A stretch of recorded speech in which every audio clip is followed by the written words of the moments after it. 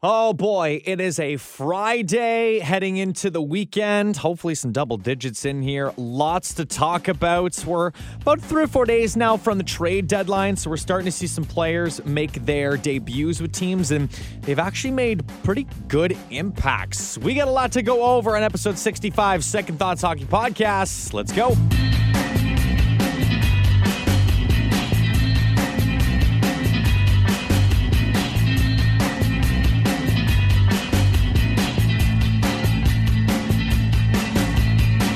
And I'd like to welcome you into the Second Thoughts Hockey Podcast. Kyle Gamard, your host, as always. Nice to get back to some sort of regularly scheduled programming with 2 episodes this week. I know it's been a little bit since I've been able to do that, so nice to be back here into a routine. Make sure you follow along at ST Hockey Podcast on Instagram and Twitter, on Google Podcasts, Apple Podcasts, and Spotify, where you can stream along. I have been, episodes are slowly coming up on YouTube. I might take some time this weekend and upload a bunch of them so we can catch up. But nevertheless, brand new article for the Hockey Writers is out right now. It's about the Canucks and, well, why they were surprisingly quiet on trade deadline day. And there's a few different reasons and factors that played into it. So you want to go check that out. I'll post a link on our pages as well. Also, Mike Stubbs tonight, Friday nights, are going to be joining him as always on 980 CFPL News just after 7 o'clock. We always have an absolute blast when we catch up and talk. Haven't talked to him since the past weekend. So the trade deadline, we're gonna go over all the trades, what it means for some teams, what it means for others. We're actually going to talk about, we're noticing now teams are going more all in than ever before and why it's good for the league. So that's coming up in just a little bit as well. Talk to Canucks and when they'll ever get back to playing again. And the Predators. Funny how winning changes everything. Hilarious because earlier on this season, there were rumors and reports about some players being on the move. Now they're talking about re-signing them. It's incredible what happens when you win. Changes everything. We'll get to that in just a little bit. I want to start here with the Maple Leafs. So the Maple Leafs now, after winning like 6 straight games, going 9-0-1 in their last 10, have lost 3 straight. One to the Canadiens, one to Calgary, and now last night to the Winnipeg Jets by a score 5-2. It was probably Jack Campbell's worst game. He came out afterwards and said, I'm going to be better. I put the team in a rough spot. He said, he didn't just say, I'm going to try and get better. He said, I will be better and ready to play next game. But in all honesty, I can't even put the blame of this on Jack Campbell because at some point, this is going to catch up to you. In life, if you know something is broken, don't put it off if there's clearly an issue. Like if your car is running low on gas, you don't put it off. Because if you do that, you're going to be driving one day and your car's just going to stop. Right? If you have a leaky faucet, you don't put it off because the pipe might burst and you might have water damage in your home. Toronto's power play over the last month has gone 1 for 37. I believe now, actually up to date, it is 1 for its last 42 attempts. Somehow, during these games, Toronto has a record above 500. I think they're like 10-9 or 10-8-2. Imagine if they were actually scoring goals in the power play, how many more wins they'd have. I don't know what it is. All the analytics in the world couldn't tell you what's wrong with Toronto's power play. They're entering the zone. They're getting shots. They hit a couple posts a couple nights ago. This is it's the definition of insanity. You're trying the same thing over and over and over and over again, expecting something to just change. Toronto, out of the start of the season, was blazing hot. Teams had no idea how to stop their power play. You had Matthews on one side, Marner on another side. Then they'd swap sometimes. Matthews was taking one-timers. Marner was facilitating things. Right? The confidence, the swag was there. There is absolutely, positively no swagger right now. And at some point, if you're Manny Malhotra or Sheldon Keefe or whoever is on the ice when you are on the power play, you've got to try something different. And I know last night Toronto didn't have Matthews. But you've still, and Matthews and Nylander, let's be real here, two of their top four guys. Marner's still there. Tavares is still there. You just signed Galchenyuk. Zach Hyman's had a pretty great season so far. Right? You signed Thornton and Spezza are great when they don't have to move and they can facilitate things. But something needs to change, especially come playoff time when you get those man advantages. You need to score or at least pose a threat. There is no threat right now. And right now, Toronto is banking on talent alone to carry it. Talent alone and creativity alone is going to get it out of its slump. But there is such a lack of creativity, and the structure is just so forced right now. They have actually, this is wild to me too, that over the last month, Toronto has surrendered more shorthanded goals than scored power play goals. That cannot happen. And I blame a lot of that on the players' lack of awareness and the defenseman that's on the ice and Morgan Rielly. Morgan Rielly, I've noticed, got beat a multitude of times, given up breakaways, not handled the puck properly. Like, you're the only defenseman on the ice. Your mindset should be, yes, you need to facilitate and the puck needs to flow through you and whatnot. But as you're the only defenseman on the ice, you got to make sure the puck doesn't go in your own net. And that has happened way too many times. I noticed there are a lot of other defensemen that I would like to see. Like, have Jake Muzzin be on the power play unit. Have Justin Hall be on the power. TJ Brody used to play power play minutes in Calgary. Have him do it, because you know if TJ Brody is on the ice, Toronto's not giving up shorthanded goals. That dude is defense first. I don't care about he's going to make sure that puck does not go. He will play absolutely spectacular. He will just stand in the defensive end if it means Toronto doesn't give up a shorthanded goal. But he's also got a little bit of offensive flair to his game. He's just been minimized to Morgan Rielly's partner, and Morgan Rielly has gotten comfortable with the point that because Brody's so good defensively, his defensive game has actually been awful this year. If you've watched the games, you know what I'm talking about. I understand that the name brand around Morgan Rielly is like, no, like he's actually been pretty good. You're being too hard on him. You got to watch some of the tape. He has made some awful judgment calls this year. And, you start watching that and you look and you're like, well, Morgan Rielly's going to get paid. How much more? Is he going to make $8 million a year? Because he is not an $8 million a year defenseman. From what I have seen, he had one really great year where he scored 20-plus goals, 70 points. Everyone's freaking out because they didn't know how they were going to sign him. But this year, I'm watching him defensively. I'm like, you can't pay him more than $6 million. You can't. He gets a lot of points. He's good puck moving. He has some awareness at times. But defensively, he has taken a beating this year. But the power play just needs to blow it up. Do anything. Toss Thornton out there. Great vision. Put Galchenyuk on the weak side. I've watched him shoot one-timers. He can still shoot the puck. And when you put him in a position to succeed, he scored again last night. I bet you he comes through. Have anyone. Put any other. Try Travis Dermott. Very mobile defenseman. Honestly, I'm up for anything at this point. Give Nick Robertson a chance. That kid can shoot the puck like no tomorrow. The top-tier players will get going at some point, but teams know exactly what you're going to do and exactly how you're going to play. And there needs to be some creativity or some shake-up to this. And I don't know what it is. Get Wayne Simmons back in front of that, causing an absolute nightmare. How about you move Tavares so he's not just tipping pucks in front of the net? Put Jumbo Joe in there. Let Tavares walk off the line and shoot pucks. Like, there's the problem with this is the fact that you're looking at a team with so many different options, so many players that you can utilize, and Toronto is just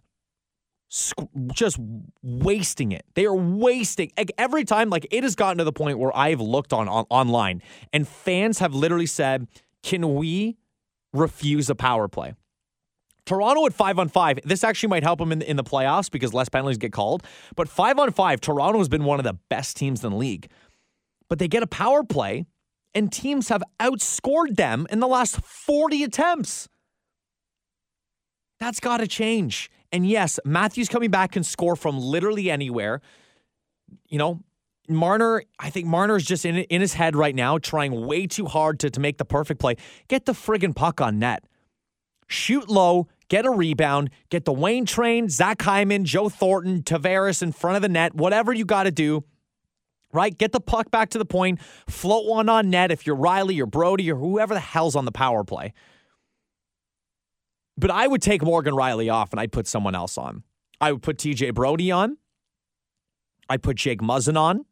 I'd try Justin Hall. I don't know how he is, but I've seen Justin Hall. He was the one that took the puck, faked a shot, noticed the defense kind of back up a little bit, pull the puck towards him, step in, and rip a clap bomb, clear as day, over the glove of Carey Price.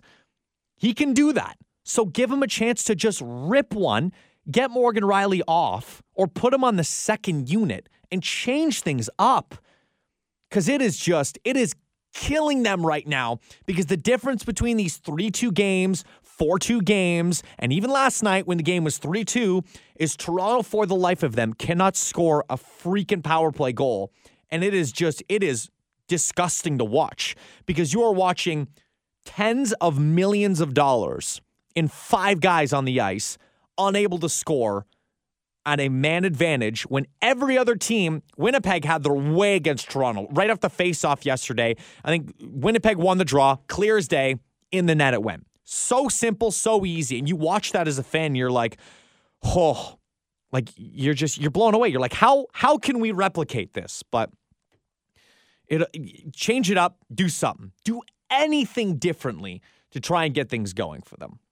That's my rant on the Leafs today. The NHL, moving on to another team here, and I talked about the Vancouver Canucks, and there's an article I wrote for them about, why they were so quiet at the deadline. Well, one of the main reasons, I'll give you a little insight to the article, is the COVID-19 outbreak. Upwards of 21 to 25 players and staff were affected by it. They have been on pause since March 26. We're coming up on 3 weeks now. And their latest game Friday, today, against the Oilers has been postponed as well. Game was postponed yesterday, and then tomorrow's game against the Toronto Maple Leafs is also expected to be delayed. And then the league expects to release a revised North Division schedule today at some point, so we'll wait and see how that all works. But, at some point, you've got to play the games. Now, I understand, too. Let me word it this way. The NHL absolutely needed to think of the players first. You need to think about their health, their safety, and their ability to come back. Like when you get sick, you try and fight it.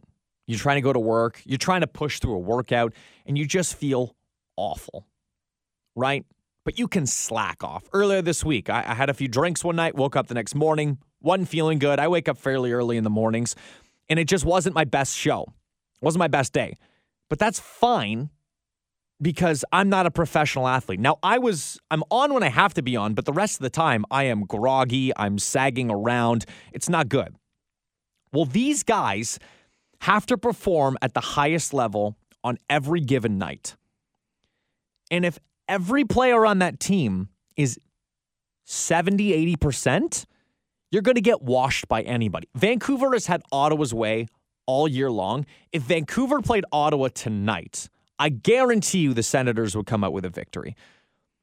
Because when you get the flu, when you're sick, when you're not feeling well, that takes a toll on your body, physically, mentally. You just kind of shut down and you stop caring nearly as much.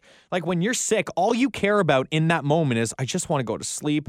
I just want to get some rest. I just want to feel better. My head hurts. My stomach hurts. I can't breathe.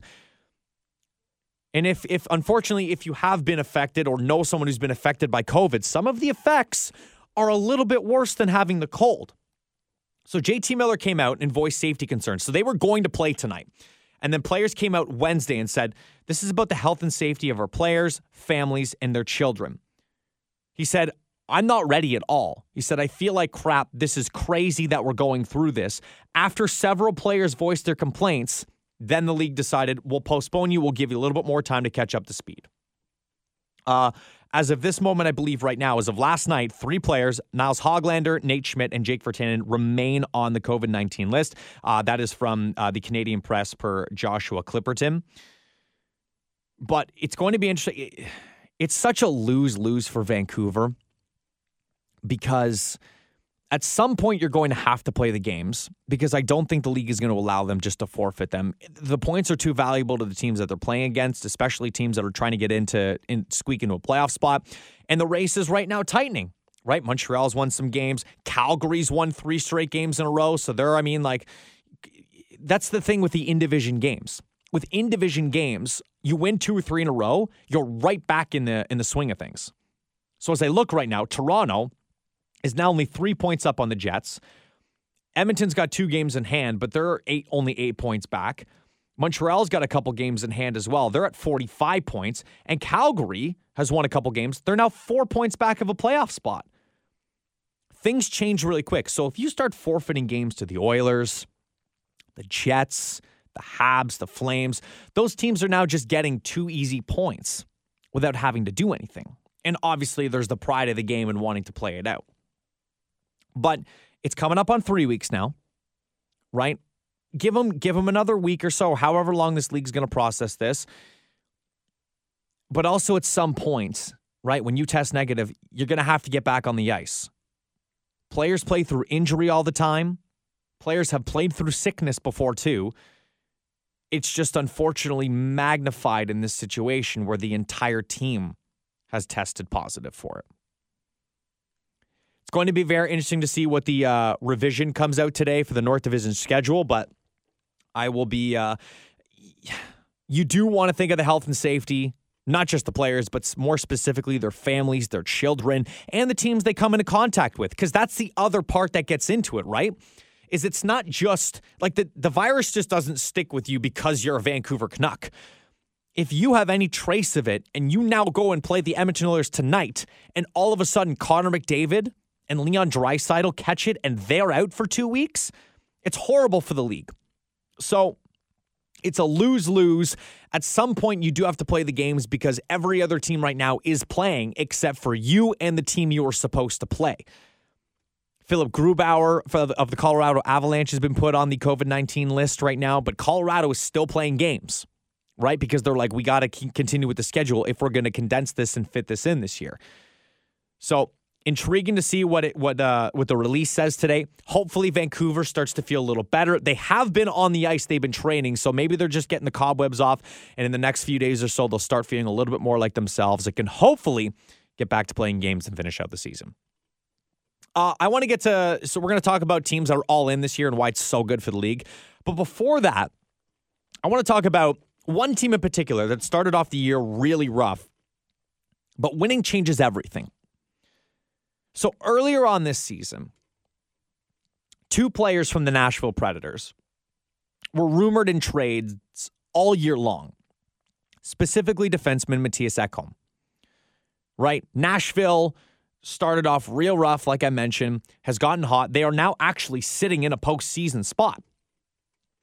But Mattias Ekholm and Philip Forsberg are both set to become unrestricted free agents after next season.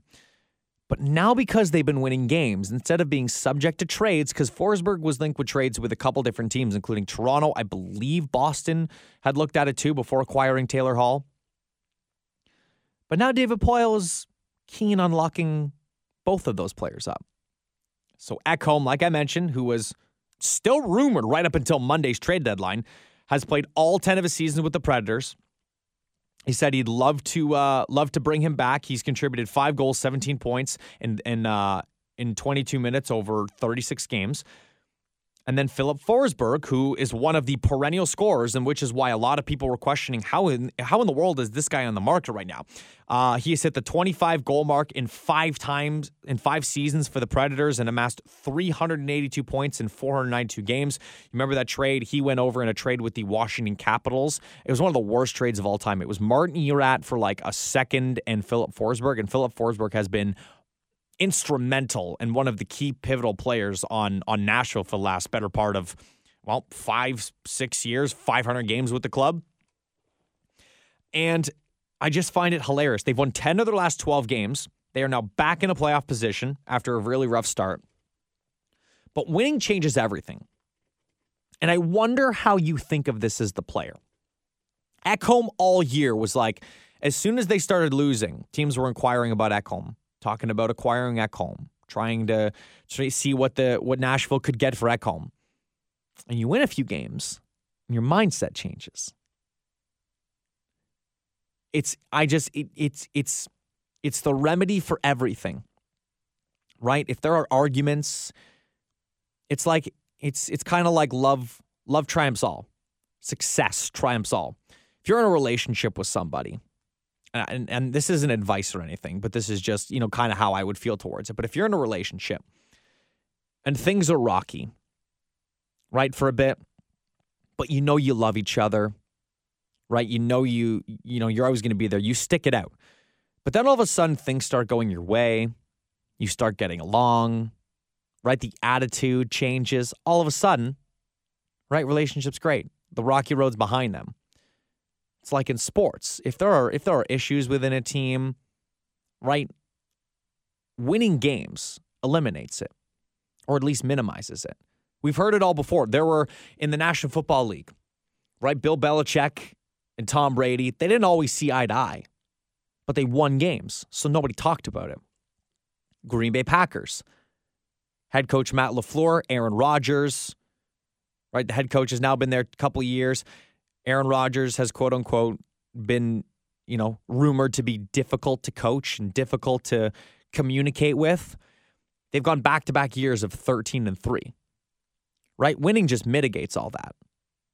Same thing here. Trade rumors come up. Players get tense. Trade rumors continue on. Trade deadline goes by. Players aren't traded. You start winning. Everything quiets. It's like, oh, yeah, maybe you guys, you come on back too. I find it amazing how winning cures everything.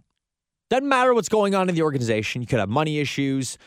Could be feared that a player is going to leave in free agency, right? Communication issues. Players aren't getting along. The Chicago Blackhawks, for their three Stanley Cup wins in like that 6-year frame, there were articles written about Patrick Sharp and Duncan Keith and Jonathan Toews, and there were some murmurs with Keith and Kane actually, and those kind of went away because they were winning playoff series and Stanley Cups, and Keith was a Conn Smythe winner, and Patrick Kane, was lighting it up for them. Winning cures everything. It changes everything. And I find it funny, especially because Nashville, to begin the season, was going to sell. They were going to trade off their players. Ryan Ellis was rumored in trades. Ekholm, Forsberg didn't get the return. Actually, they even stated that Nashville, they wanted the Jake Muzzin package in return for Matthias Ekholm, which was a first, a prospect, and I think it was something else. But it's funny how winning made that disappear. Trade deadline goes. They start winning games. Yeah, maybe we'll keep you. I found that funny, and I wanted to bring that up, and it's the same thing, right? Like Toronto, the Toronto Maple Leafs, like we mentioned earlier, before this 3-game losing streak, they had won 6 straight, were like 9-0-1 in their last 10. Their power play still wasn't scoring. But because you're winning, nobody talks about it. It's like, yeah, their power play's not scoring. Yeah, but they won. They'll figure itself out. It's all good. You lose a couple games. You start micromanaging. Well, the goalie's now not good enough. Jack Campbell's all of a sudden not the guy. That their power play is the key to their demise. Well, they won 6 straight, and they were 9-0-1 in their last 10, so they're getting exposed a little bit more for it. So all of a sudden, that winning mentality goes away, and you start nitpicking certain things that weren't getting talked about before because you were winning. Nashville is now there. Tough start to the season. Players are on the trading block. Names are being thrown out there. Scenarios. Start winning games. All goes away. And the last thing I really want to get to here before we get to some other news and rumors throughout the league, I am really a big fan. And this kind of all started a few years ago. So we are finally starting to see teams really swing for the fences. And it's good for the league. It is great. It's dramatic. It's newsworthy. Other teams start replicating it. More headlines come out. A couple of years ago, we saw the Columbus Blue Jackets, knowingly in a scenario that they were in, absolutely swing for the fences. They sent over like a first, 2 seconds, third, fourth. Like they basically traded over 50% of their draft picks to go all in on 1 year. That was the year, that was the final season that Sergei Bobrovsky and Artemi Panarin were Columbus Blue Jackets. Later that offseason, obviously Panarin went to New York, Bobrovsky went to Florida. But they ended up acquiring Matt Duchene, Ryan Dzingel. You already had, at the time, Pierre-Luc Dubois. Nick Foligno was a little bit more offensively gifted. Right, you had Cam Atkinson, you still had Boone Jenner. This was a nightmare of a team, and this is where you had defensively that sweet spot too, where like Werenski and Jones were there, and like this team was deep. And then you had Korpisalo as Bobrovsky's backup just in case. And even though they didn't win the cup, right, they won a series. I think that was the year that they swept. Yeah, that was the year they swept Tampa in the first round. And you know, it's funny, even though they didn't win the cup, everyone applauded Jarmo Kekalainen for going all in, for understanding and giving his team an opportunity and loading up and saying, go for it, guys. Because a lot of teams, a lot of times go, you know what, we're good with this. If like the right deal comes up, we'll make it. And it just does not make for exciting news. And it's where the NHL is lacking in terms of other leagues. Right, the NBA and their free agency. I mean, you see LeBron making press conferences to go to Miami, and James Harden not showing up and then going to Brooklyn, and right, like there's so many big news stories. The NFL is like a wild amount of trades and players breaking, and Tom Brady left the Patriots to go to the Bucs, and then they win a Super Bowl, and J.J. Watt's no longer with the Texans, and he goes to Arizona, like the last team anyone ever thought he would go to.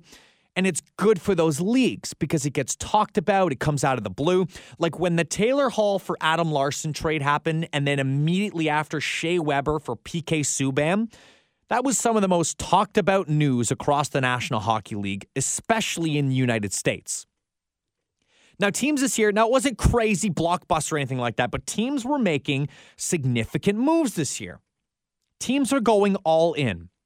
Toronto traded a second-round pick, 2 fourths, a fifth, and a seventh-round pick to acquire the players they got, which were Nick Foligno, Riley Nash, David Rittich. They also traded a third. Right? Like they addressed literally every need. It's very rare that teams do this, where they address, like, they need like another top 6, defensively minded player. Need like a fourth-line center and then a backup goalie to really show up. They got all of them. They got depth defensemen too. Tampa Bay, for the second straight year, traded away its first-round pick and shored up their defense in getting David Savard from Columbus. The Bruins, though they didn't have to give up a ton, but they finally get a top 6 winger in Taylor Hall to kind of balance out. So now that perfection line of Bergeron, Pasternak, and Marchand isn't the only threat on that team anymore. Now you've got David Krejci and Taylor Hall on your second line with Jake DeBrusk. That's a good 1-2 punch now that Boston's kind of been really needing over the last couple of years. Colorado didn't really give up a lot in terms of amounts, but they addressed exactly what they needed to go in. They reacquired a player in Carl Soderberg, a guy who's played there before. They get even deeper because they already have Nathan McKinnon and Gabriel Landeskog and Mikko Rantanen and Nazem Kadri and Jonas Donskoy, and I could go on forever. The Washington Capitals, they traded a roster player, and a good one at that, 25-goal scorer in Jacob Vrana, and a first-round pick and others to go get Anthony Mantha, because you're like, you know what? Jacob Vrana has been great for us. We think his role's a little limited.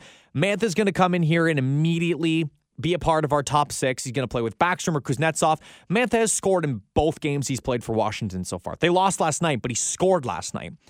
He is making an impact. And these trades, that big Mantha trade, got talked about. This is what the NHL needs more of. They need more trades like this. They need more deals like this. They need more trade deadlines. Like the irony now around trade deadline day is it's not even the same as what it was, 4 or 5 years ago. I remember there was one year there was like 50 something trades in a day because or 57 different players or whatnot getting moved, and it was just it was wild. You just watched this 8-hour marathon on TSN or Sportsnet or wherever of all these guys tweeting and whatnot, and they got their Blackberries out and they're getting calls and texts from kind of general managers left, right, and center. And now it's just kind of played out because all the action's done prior to. The Islanders made their deals beforehand.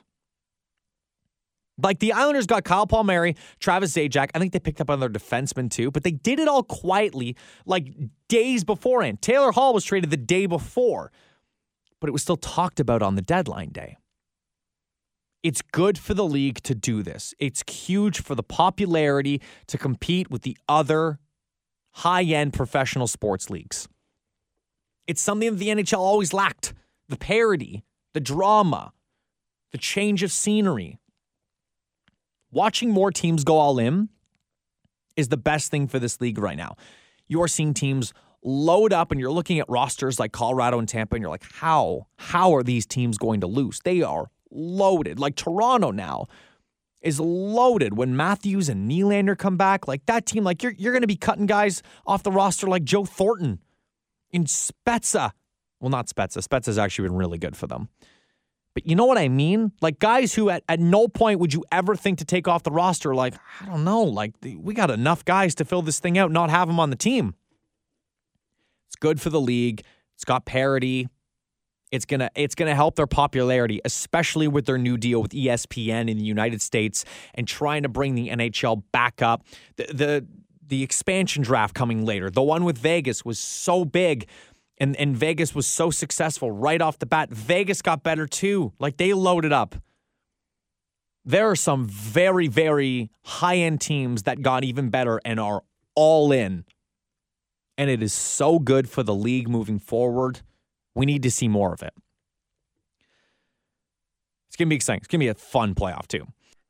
Before we head out, a couple news and rumors to get to around the league. Tampa Bay Lightning captain Steven Stamkos, speaking of the Lightning, he has been placed on long-term injured reserve, retroactive to the April 9th injury due to a lower body injury. This is from the Athletics' Joe Smith. Stamkos has missed the team's previous 3 games, and he's going to be forced to miss another 7, so 10 games total, and won't be eligible to return until at least May 5th. Now, Tampa's sitting comfortably. Better to get your captain rested and ready to go for a playoff run. They didn't have them all last year. They still won, but it's nice when you have Steven Stamkos to your roster. They still also don't have Nikita Kucherov, so getting him returned and healthy, ready to go for the postseason is in the team's best interest. Dallas Stars goaltender Ben Bishop and forward Alexander Radulov are set to miss the rest of the regular season due to injuries, the team announced. Bishop is going to be continuing to rehab his surgically repaired knee, while Radulov needs a procedure to repair a core muscle injury. Radulov has been in and out of the lineup all year. Bishop hasn't been there all season long. Radulov has appeared in just 11 games. He has 4 goals and 8 assists in that time.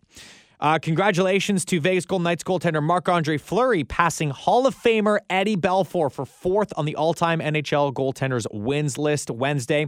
He came off a 20-save effort versus the LA Kings with his 485th victory. 36 years of age, is among some truly elite company with the latest milestone. So congratulations going out to Marc-Andre Fleury. Jack Eichel's season is officially over. Sabres announced that their superstar will not be returning to the ice this year due to a herniated disc in his neck. A very scary injury. The team does expect him to be ready to play at the start of the 2021-22 campaign. Congratulations to almost every player playing on their new teams who have already scored and made impacts. Taylor Hall, Anthony Mantha, Jacob Vrana, Travis Zajac, Anders Bjork have already contributed and scored goals for the teams. It normally takes a little bit. Hall scored in his second game. Mantha scored in back-to-back. Vrana scored right away. Zajac scored last night. Bjork contributing as well with Buffalo. Just incredible stuff. And again, this is just going to give teams more reason to go all in and make deals, seeing that players can come in and make immediate impacts. Not every player has had a chance to suit up for their teams yet, but the players that have already made big impacts. And then finally, a big congratulations going out to Milan Lucic and Nicholas Backstrom, the Calgary Flames and Washington Capitals forwards. They both suited up for their 1,000th career NHL games. Lucic had a fight and an assist in his game, and Nicholas Backstrom contributed a point in his game last night as well. So big milestones, 1,000 games, very quietly doing it for Milan Lucic, especially how hard it is to play the game that he plays. And then Nicholas Backstrom, model of consistency over there, just over a point per game this year. Ovechkin's right-hand man, and just incredible milestones for those two players. That is it for today's episode of the podcast. Appreciate you listening in.